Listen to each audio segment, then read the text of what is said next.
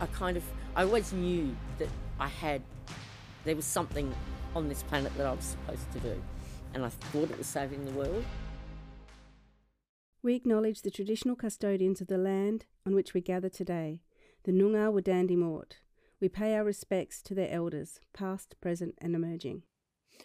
Scratch the surface and everyone has a story. Welcome, Kaya, to the Wisdom of Women. Now, today's guest describes herself as your average Aussie mum whose life was changed in an instant. Julie Kent has been through a lot over the years, but she still manages to call herself blessed. Yeah, welcome, Julie. You're a tough mum. Mama Jules, known as. Yep, Mama Jules, that's me, yep. To many kids that aren't my own biologically, but yeah, and very proud to wear the moniker. Oh, beautiful. Good on you. Yeah, you've certainly helped a lot of people along the way. Let's just go back a little bit, though, to the start of sort of the last few years ago when life pretty much turned pear-shaped. Is that the right description? I wouldn't say that it turned pear-shaped. It was probably fairly distorted by then anyway, but it certainly took something from a very personal level to a very public level, and it was unexpected. I didn't realise that just, I posted something on Facebook and it touched thousands of people all over the world, and and then it snowballed and said my life changed from that moment. It's never been the same, but not bad. So what happened? What was the trigger here? Okay, so I have 3 sons. All of them had problems with meth addiction.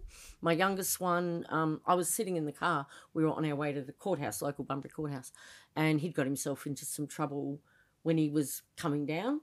And I'm sitting in the car and I looked at myself in the rear vision mirror and I didn't recognise the woman there as me, and I'm a happy, loving kind of person, but this woman was distraught and I was having panic attacks, stuff that had never happened to me. And as well as my own children, Mama Jules, I was watching their friends and other young people in our society succumbing to this thing, and it was almost like an avalanche. It was just going insane. About the same time that we started getting the government and the police were really saying that this is a real problem. And so I posted on Facebook that I look like crap and this is why. And about the fact that my son was a beautiful young man, well liked, and I say half their problem for all my boys was they're quite attractive, charismatic, friendly kind of guys. So making friends, whether they be good or bad, wasn't hard. And I just wanted them to just stop and not do this to their mum. Yeah. Don't do this because it's not fair. And that was before I knew anything about what I was dealing with. Okay. So I learned a lot along the way, and that was a very naive, very distraught mum. Yeah. And, the next day I walked outside and I didn't realise, I don't know anything about media, I didn't realise that because I'd got contacted by a radio station and I did a little interview on the radio and, only lasted a couple of minutes. The next day, there I am on the front page of our local paper. Wow. All my boys' names and everything there. How did it feel? What's going through your mind? Devastation. Fear of how they were going to react to that, because they weren't in good places. But then there's that little bit inside of me went, no, bugger you, I need to get this out there. I need to do something about this. All these people, on my phone, it was ridiculous. I was getting 300 messages a day. I was in the London Times. Wow. Excuse me, I'll have a drink. Yeah, that's amazing. Go ahead. It's really interesting, and I love the way, though, that you just thought, I'm putting it out there. I have to put it out there. I didn't have an option now. I live in Australia. I've lived there for 20-odd years, and everybody knows me and knows my kids and stuff. So there we were on the front of the paper. And up to that point, I had been, because Australia's quite a small community and all the kids all knew each other, I was already having people coming up to me in the supermarket and going, oh, Julie, I've got a friend whose family's just like yours. Could you talk to her? Oh, wow. And I'm like, just like mine? You mean beautiful, loving, torn apart, yeah, struggling, yeah, but we're not damaged, that we didn't do anything wrong. My boys made a bad choice. Yep. And all these other kids are making bad choices, and I'm not the only mum. I'm just the loud one. Were you quite blown away by the reaction in the sense of how many other people were going through this? I knew how bad the problem was, because I was seeing it in my own life. So, that because we had an old place out on the estuary and a big pizza oven. So my place was always the place the kids came. And I'm Mama Jules for a reason, because I was always that person that they could come to and go, shit, I've just broken Mum's door, or I've had a fight with Dad or something. And so I knew what was going on in our community. And, meth's fairly obvious. Yeah. We've all walked around the supermarket and seen that person or seen them driving, and it was on the news all the time. So I was more blown away by the personal stories that I was getting, and the fact that something, I know Facebook, sometimes I might get 100 likes on something. This was thousands and thousands and private messages and people all over the world. And then I'm like, okay, this is something. So people are reaching out for help to you because you've put it out there. Because like you said, you're the loudest voice. So they're going, oh, we need help from this loud voice. Yeah. Well, we just need someone's telling my story. Yeah. And when you read, I mean, I belong to lots of groups online that have for helping people with addiction. And our stories are the same. And there's a big thing in our society where we like to label people. And so we're all enablers. And if I could take one word out of the dictionary, I'd take that word out. That's a really nasty word. Yeah, okay. When there were times in that journey, in that early part, where I thought I was going to bury my children.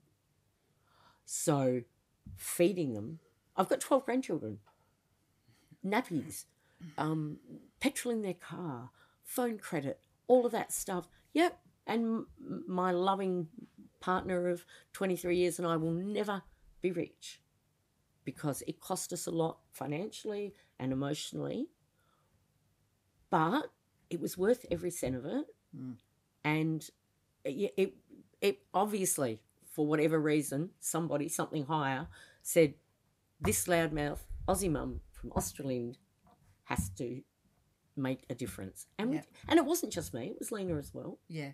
So tell us about this. How did you connect with Lena? And so she'd started a Facebook page, I think probably only about a week before this happened, called Ice in Bunbury, A Mother's Nightmare. Her son nearly died. And same thing. She, like when you're going through this, you Google. Yeah. And you're looking for support. And, of course, rehab's the first thing that comes into mind. Well, I'm happy to quote that for the majority, it doesn't work. Okay. So what are my other options? And you have your local GP, but if they're not educated or compassionate and empathetic towards addiction, then you can go to a lot of different places. And a lot of the places too, they're government funded. You might wait months. yeah. Yes. Well, we all know the health system is Inadequate, yeah. Yeah. So I can imagine, as you say, then for the addiction aspect, you'd be really scrambling to find people. You are really scrambling, and it is overwhelming, and you're scared, and you're being judged by your peers because everybody knows what's going on in your family. Yeah. And for Lena the same, we both put it out there. So anyway, her and Courtney decided they were going to call a public meeting. So I think there was about 70 or 80 of us all went down to Jetty Barnes near Vatu, and we had a bit of a sausage sizzle and made some platters and stuff. And we had a girl who came down from Karratha who was coming out of addiction, and I dragged my son by his ear and said, you're coming along whether you like it or not, because at this time he was, being home detained. Okay. To get well. Mama Jules had stepped in. So we came along, and there was lots of us, and we realised, okay, there's enough of us here to do something. We didn't know what we wanted to do, but we knew we wanted to do something. So we had a meeting about a month later down at Henry's one night, And we just brainstormed. Yep. Yep. Like, what is it that you need at that time? You need immediate intervention. You need someone to listen. You need a GP who can get this person in a good place. You need a mental health plan. All of those things. How are we going to do this? And then that's when Lena and I started campaigning. Yes. Two women who had absolutely no idea what they were doing. And I mentioned earlier that I met Howard Sattler. So I had messaged him one night and sent him a little blurb about what we were doing. And he was doing very similar to what you girls are doing, except it was just, people with their story. And we went up and we had a chat to him, and he knew people in Parliament. So he got us an invitation to Parliament House and came with us. Wow. And we sat down with the Minister for Health at the time and told him kind of what we were about, that we wanted some sort of service that was supporting families and friends, not the addicts as such, because that's their journey, but to have somewhere for people to go when this was happening to them. And, and so Doors Wide Open was born from that. Fantastic service. How did it go once you opened the doors of Doors Wide Open? What happened? Look, it was absolutely amazing. We were lucky enough that we were in the middle of election. And so fantastic, Lena and I... Yeah. Don't you love that? That's always helpful. When Well, it was pollies are it was really funny because we suddenly started getting... We were in every paper and they were donating money to us, and we got invited to all of their... when they do their blurb before elections and stuff. And because it was in the news, we actually were told that you girls are going to be what chooses Liberal or Labor in our community. Don got in, a very staunch supporter of ours. Big impact. It was a huge impact, but the impact on that's when the water testing and stuff was all going on. Yep. And the woman that sadly got killed out on the road to Busselton. Yes. All of that was all the same time. Yeah. So it was in everybody's minds. We were on the news all of the time. And, and so Mark McGowan came down. We made him a pizza. we had a little centre in Forest Ave. We got the rent really cheap. And because I'm Mama Jules, I went out to the community and said, we need help. Yeah. So we had so much support of local electricians and trailer hire, and I managed to get us a car through Lotteries West. Oh, wow. Fantastic. Yes. All of that I have stuff. seen So- your little car, or I had seen Had your seen little it. car. It's still there. It's still there. It's interesting hearing you talk about the support, in particular, the government support and funding, because that can make or break a scenario. And sometimes it can be a little politicised, donations and funding and support. How have you found that Look, along I'll the take money way? from anybody, Shauna. Yeah. That's the thing. Grassroots especially, there's lots of them. This was a powerful thing. The timing was everything. Yeah. In any other time, we would probably not have made it as far as we did with any other people. Although the service still exists, it doesn't exist in the same space that we originally started it for, but it was the government and the community. Like, we could not have done this without Bunbury. This is an awesome place, and people do care. Yes. And we're all basically just trying to get by, and Bunbury already struggles enough. Having the worst meth problem in Australia didn't do us any favours. No, of course it's not. not a good crown to be carrying, is it? No, and it wasn't, and I'm not, it wasn't something that the powers that be in Bunbury wanted made obvious. And Lena and I did that. We made it really obvious there was a problem and that we were going to talk about this. That's interesting. Did you get some pushback? Yeah. Did anyone turn around and say to you, you just need to calm down a bit? Yeah. Ladies, why don't you settle down? Yeah, we kept getting told all the time, you need to do some self-care. Oh, my And God. it's like, Really? no, we don't. We need to ride this while we can. And we were told that it didn't portray sexy Bunbury. Oh, please. No way, someone said that. Yes, I didn't know there was a sexy Bunbury. And who wants a sexy Bunbury, let's be Yeah. honest. No we just one. want Bunbury. That's Yeah. gone. Yeah. My Yes. God. Yeah, and that was really, really, and you know, nobody wants it in their backyard, and that's always been the case, and Yeah, that's that not always just, will be. and that's not just around addiction, and that's, but what we did was get rid of a little bit of the stigma about it. We made it, you know, we were normal, just normal mums, nice ladies that you'd go and have a couple with your girlfriend with, Yeah. you know, whose lives were changed by something they had no control over. And that brings it back to a really personal level.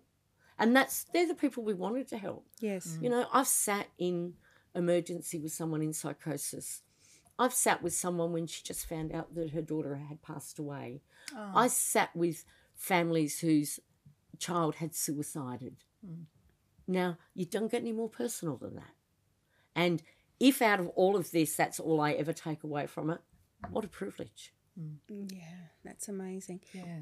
Amazing. So what kind of service did you want to offer, and is that what you were able to offer? We were, absolutely it did. So my role at Doors Wide Open was I ran cooking classes, art classes. I did community service. So getting the car that we got, the funding around that was the fact that I took people who were in recovery and we did yard cleanups and help people move. And I took them out. I'm a great cook. And so we were doing the Catholic Women's Australian Christmas party. Oh, fantastic. And I'd take all these guys in with me and we'd cook and we'd serve it and they'd clean up the yards. They get so much from that. That it was so powerful in giving them some self-worth. And we included the whole families in that. You know, Doors Wide Open had a chook pen and a veggie garden and a playroom, and it was a home. It wasn't a service. And no one needed a referral from a doctor or how did it work? You could literally just turn up, Yeah. knock on the door and say, hey, I need some help. For or the we need help. first 2 years, Lena and I were 24 hours a day, 7 days a week. We were That's available intense. to people. And then that changed a little bit, you know, and like I said before, we didn't know what we were doing. So we went and got ourselves some qualifications. We both got community service diplomas and all of those things so that we were putting some knowledge behind our lived experience. Yeah. And, you know, we had circles where we would sit with, especially families and friends. That's really, really powerful to sit with a group of people who've been through similar experiences. But, you know, lots of times we had sewing. One of the girls had a sewing machine. So they'd all sit and people in recovery with their mum or dad and son coming out to do a community service project, rebuilding those connections with community and family. And that's so powerful. So that's the success to recovery, do you think, is making sure that it's not just the individual, it's all that support services, the family, friends, building, as you say, that connection again? The first thing that you do is build the resilience in that family unit, whatever that looks like, whoever that person's family might be, because families are all different. Yeah. So it's normally a loved one or someone that will come first and say, I've got this child, I want to help them. And lots of times it is telling them, okay, yes, that's what you want. Until they want it, that's not going to happen. But how can we help you? How can we support you? Can we get you some counselling? Do you need to be on some sort of medication to cope through this? Do you have a good doctor? And where are the children in this? And that's the most important thing of the whole lot. Where are the kids in this? Let's build as much safety around this family as we can. And then when this person over here, because they will come one day or one night, for me, one of them was 4 o'clock in the morning. I can't do this anymore. I need out. So this family now has a little plan, somewhere to start. Yeah. And it's a long road, and that person is going to have to do it 90% on their own. But when they're ready, they need that loving place to be, that unconditional love for this to work. Right. And it might take a few times. So your resilience is going to be tested over here. So Okay. that's what needs to be done. And then, yes, as they get better, and it's a long, for that first 12 months, they're probably not much good to anybody. And a lot of people go, oh, well, they need to be working, or, they should be, why are they sleeping all the time, and all of those things. It's not a quick fix. Right. It's not a quick fix. So let's take baby steps. But people come, when they're in that, and for me too, in that desperation, you just want somebody to give you something. Yeah. And my job at Doors Wide Open a lot of time was to make 1,000 useless phone calls. But that person sitting there in desperation could see that somebody cared. And somebody was going to, and lots of times it was people would come, and on top of their addiction problem, they had no food. They had no sanitary products. Wow. We supplied that sort of stuff. Yeah. Which was, put on a new set of clothes, new pair of kicks, Yeah. food in your belly, you might feel a little bit better. Yeah, You yeah. might have a little bit of something to give. The basics, isn't Yeah. it? The absolute basics. Yeah, dignity. We all deserve that. How does it sit with you that you guys were working together and pulling on the services, services and help from a lot of people, and yet clearly this is a huge community issue? I mean, authorities, support services, proper, I'm not saying proper, but, local government, like where were they in all this? Did at some point you turn around and go, come on, step in? The day that we first went up to Parliament House and the minister Googled grants for us. And then at that time, there'd just been 18 rehab beds released in WA. And we said, where are the beds? And she said, I don't know. And she turned around to her PC. Oh, where are they? And that realisation that, we thought you go to Parliament House, they give you some money, you go do your good deed, Yeah. and that's what it is. There's none of that.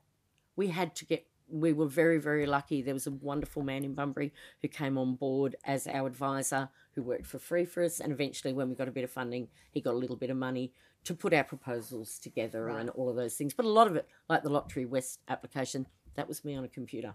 No idea what I'm doing. So that illusion that someone can come along and fix this, they can't. Unfortunately, the bit I still can't get my head around is why it costs $1 million to write a paper or a proposal about something. Yes. Yeah. And why can't that money be fed to we've got 1 million different organisations all doing great work, all on a shoestring budget, and people burn out really quick in this because you're fighting every day. Yeah. And it was, it did come down to, my budget for a week for cooking class was $20. Oh, that's Oh my ridiculous. God! Come on. That's- Oh But wow. then we would get on our Facebook and we'd go, we need stuff. And Nana would come in with a box of groceries. Yeah. And, and it really was. But no, there needs to be a lot more collaboration between, not the services because they're doing a great job, between the people who control the money. So the middle management. Yeah, let's get real about this. How much money have we really got, and where do we really need to spend it? And because the fact of the matter is, addiction costs the community enormously. Like we don't really realise, Joey, how deep it all goes. Yeah, and people have that concept that it's not me, it's not my problem, but then their house gets broken into and their excess on their insurance goes up, or their car gets stolen, or a window gets broken, or they're the same people who are complaining that we're spending so much on people who are unemployed and all of those things, and that all comes out of our money, the taxes we pay. Yep. So it does affect you. So you may not know anybody in addiction, but it's affecting your life. And as the human beings on this planet, we have an obligation to work together to protect and look after the ones that are vulnerable. Yeah, absolutely. Yeah, we do. Yeah. Yeah. And Julie, you've spoken about childhood trauma. and your lived experience. Can you talk a bit about this and how that impacts? Okay, I always say I'm going to write a book one day, and it's going to be a bestseller. And my life, I mean, I was born in 1963, so very Aussie family of that time that appeared to be very normal, but the undercurrent of that was very different. There was child sex abuse, there was infidelity, there was domestic violence, there was all those things. So I was already, when I became a mother, already had my own trauma. And then because of that, my kids, although my two youngest ones I've been with my partner now for 23 years and he's a wonderful man, but they saw some stuff. They dealt with some stuff that wasn't good. And I have to, and it really hurts to admit that I probably played a part in their childhood trauma and therefore their addiction. Wow. So for me, that became really important that I was the place that stopped. So I've been lucky enough that through Doors Wide Open, I was able to do 13 programs in the Bunbury Regional Prison. And I would say 85 to 90% of the young men that I met in there had significant childhood trauma. We did a restorative justice program, so I went in as a mum of addicts and told my story to them. And time after time after time, I would hear these boys coming to me and going, my mum must have felt like that. And I can honestly say there were a few, there are some bad people in jail, so, they're not all angels, but a large percentage of them I really liked. They were really nice guys, but they had this stuff that was never dealt with. And children, we have this thing, kids are resilient. No, they're not. They're not resilient. They're little, tiny people. And I know how frightening my experience wasn't as an adult with addicts. I can't imagine what it would be like for those little people. And they're living this every day. And these are the same kids that are going to school the next day and they're hungry and they're tired and they're dirty and they can't concentrate and then they're labelled. Yeah, right. And then they got lost in the system and then there's your next generation of addicts. Yeah, the intergenerational trauma continues. And it's a job of everyone in society. They're not someone else's kids. They're our kids. They're our next generation. We're all on the same planet together. Yep. And we need to stop that. And sometimes, I did a lot of work with grandparents who are older, perhaps not wanting to buy into this again. And my story was always the same, so get that kid out of there. And we had to do that for one of our own. We had shared care of a granddaughter for 3.5 years. Had we not, her parents would never have got well. What a success story that is. Yeah, okay. And nice to hear. It is a success story. For all of my children. Yeah. It's a success story. Yeah, okay. Wow. And I'm a nan of 12. So this is really personal. And I can see the difference already in them.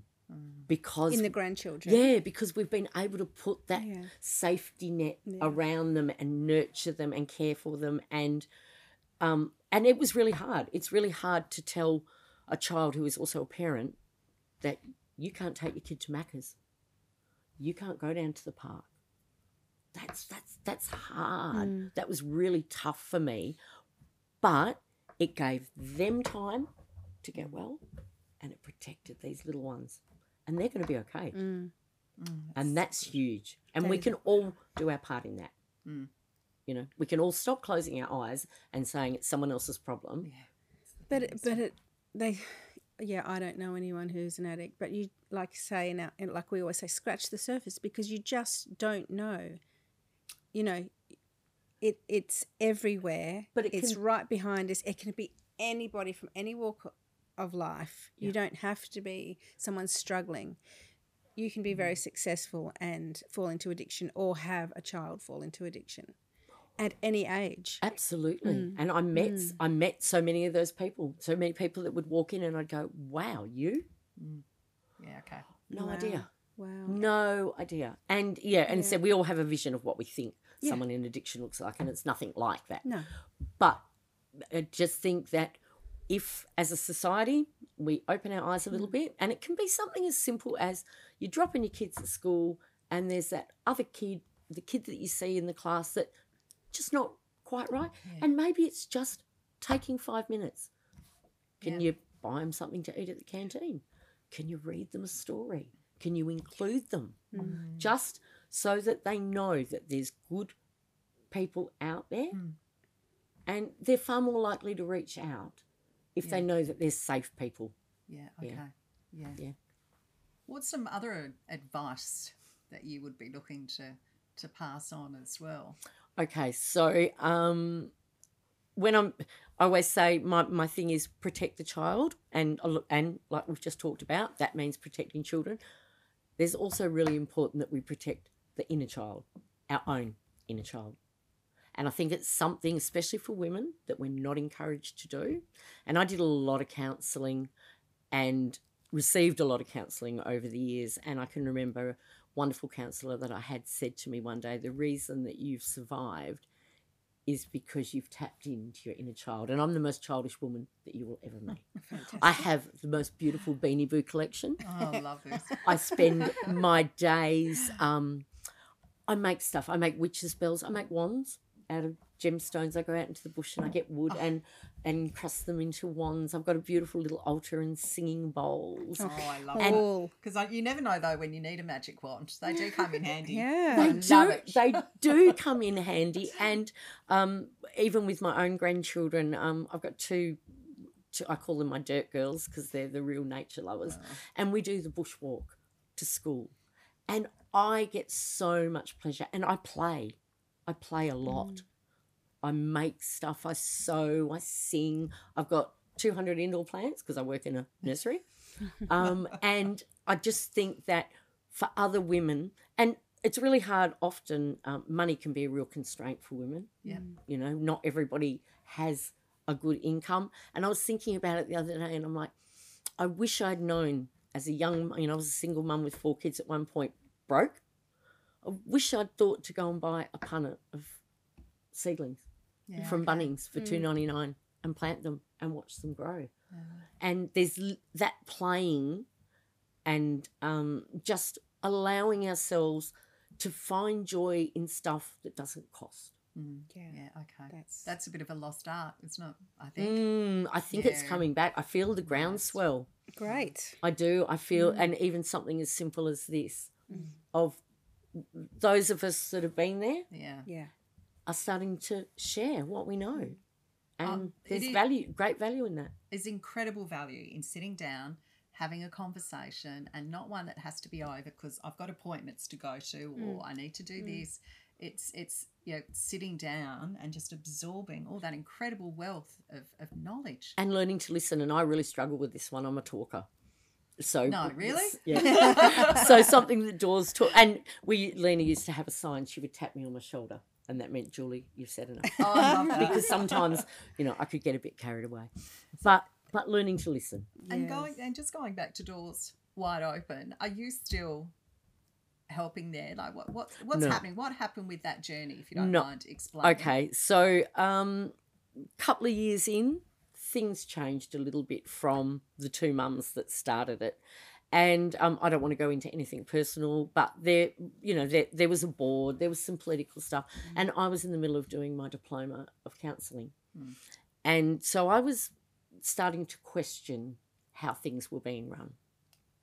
And made a huge mistake in asking for a meeting to discuss my concerns and was asked for my resignation. Wow. So within 5 minutes, my whole life changed.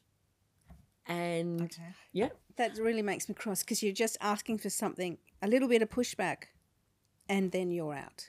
Yeah, and there were, the thing, and I talked to a lot of other non-for-profit groups and root organisations and say to them all the time, one of the most important things that you work out at the beginning is what everyone's agenda is. Yeah.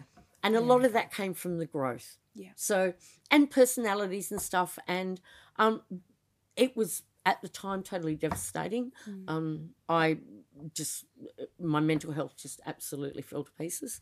But I have to say now, it was the best experience in my life because from that came incredible healing. Great. Okay. So I was really broken, I had no idea what I was going to do and thought that I still had to save the world. And about the same time COVID happened. And so everyone suddenly, the world wasn't existing so much outside. And that's when, and I identify myself as a crone. That's the woman I am. Crone. And so I started channeling my inner crone and I played and I healed. Great. And now I have a beautiful job where I play with plants. I still admire what's going on. And I always knew that there was something on this planet that I was supposed to do. And I thought it was saving the world. And then I realised that what it is just sharing what I know and spreading that wherever it's meant to be. So you created something very special and something that was very much needed, but then it was time in a way to let that baby go well, off. it took a lot, and I said there was a lot of hurt, and the thing that came out of it, I'm not an angry person. I'm not angry about anything that happened. I'm able to look at all of it now, right back to the stuff early in my life, and go, it was a set of circumstances. We did something amazing. It had value. It's still got value. It's morphing as stuff does. You know, nothing ever stays the same. And for me, I can go to bed every night and I wake up and I love Julie. She's a really cool chick. Yeah. It's funny you talk about the counselling, and a counsellor said to me not too long ago that you have to look after that little girl, that little 8-year-old girl. Like when your trauma starts to hit you 6 or 7 or 8 or however, you got to look after that little girl in there because she's still in there and you've got to be looking after her. Oh, and it's so lovely when you tap into it, and that's why I surround myself with young people. You know, I know lots of old people, and there's nothing about getting old that I'm really looking forward to doing that. So I like to hang around, and not in the, you know, I don't go out to concerts and stuff with them. Yeah. But they call into the house, and I'll get a message, Mum, got any food? Oh. Nice. And I take so much, you know, it's like you can zap a little bit of that youth back. And, and, you know, I just recently went to my brother's wedding, and we're a huge family. There's 9 of us, and we danced the night away, and it was like we were all kids again. that's and, nice. you know, there's no limit on fun, and there's no age limit. No. So, yeah, you need to look after her. And women, you know, we're the fixer-uppers of the world, and that's a huge burden. Yeah. And it's okay occasionally to step aside and go, I'm going to go make mud pies. Yeah. The world can just look after itself for 5 absolutely. I love minutes. the way you say that. Yeah. I'm just stepping away for a moment. Yeah, I'm going to go and play in my blanket fort, or, you know, eat chips and watch a cool movie or something. And, yeah. It's really whatever floats your boat, isn't it? We've all got different things that we need that hit the inner soul. Yeah, and absolutely. help us to revive. And we're expected to be busy and productive all the time, and it's okay not to, because at the end of the day, we're all going to be dead. I find that really interesting as well, because I often I will talk to girlfriends or whatever, and it'll be like, oh my God, I'm so busy. Oh, let me check the diary. I'm flat out. I'm really busy. And since my circumstances with work have changed a little bit, I turn around and think, why is it that I'm feeling guilty if I turn around and say, well, actually, no, I haven't got really anything on, but I'm enjoying that. Mm-hmm. Why do we have to be You busy? shouldn't feel guilty. Yeah, Why do we exactly. have to be busy all the time? We don't I have read to. something that said something that laziness is, particularly to women, is something new, and it was kind of to control the lower classes. Mm-hmm. So if you're not doing something for your masters or your higher ups, you are lazy. But it's not. Yeah, okay. It's not human. It's not our thing that's innate to us. It's kind of we're conditioned that way. I've got a fridge magnet that says boring women keep immaculate houses. And I'm not a boring woman, but I have a really nice home and I like to keep it clean. But I also like to, I like to cook up a storm and rock out to some cool music and that sort of stuff. And it's okay to switch all that off. And I know you come from a media background. I don't watch the news. Yeah. I don't watch TV. I don't want to know. Must admit, I don't watch a lot of it either. I'm the one keeping the news source going, I think, at the moment. Cool. Just every now and then what's happening. Yeah, no, and I'm just like, no, it's nice where I play. Yeah, beautiful. Oh, I love it, Julie. Absolutely beautiful. Good on you. Thank you, Julie. No, It's been there's just so much more that I would like to just keep scratching. That's right. When I write the book. Yes, okay, we'll come back for a really in-depth three-parter. Absolutely. Thanks very much. Thank you. Oh, my Lord. Now, if you've been affected by any of the topics discussed, please visit the support links, and we have links for more show information and to subscribe. Yeah, now before we go, Julie, we love a good quote here, the wisdom of women. What's something that you love? What's something that you think a woman should hear at least once in their life, or, some words? Okay, so I had a thought about this on the way, and it's something I tell all the women that I know.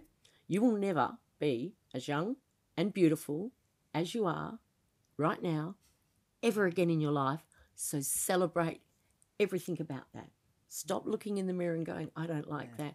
Love yourself, because this moment right here is the only one we're guaranteed. Oh, wow, Julie, thank you so much for that. That's amazing. And always remember, every day, you are remarkable.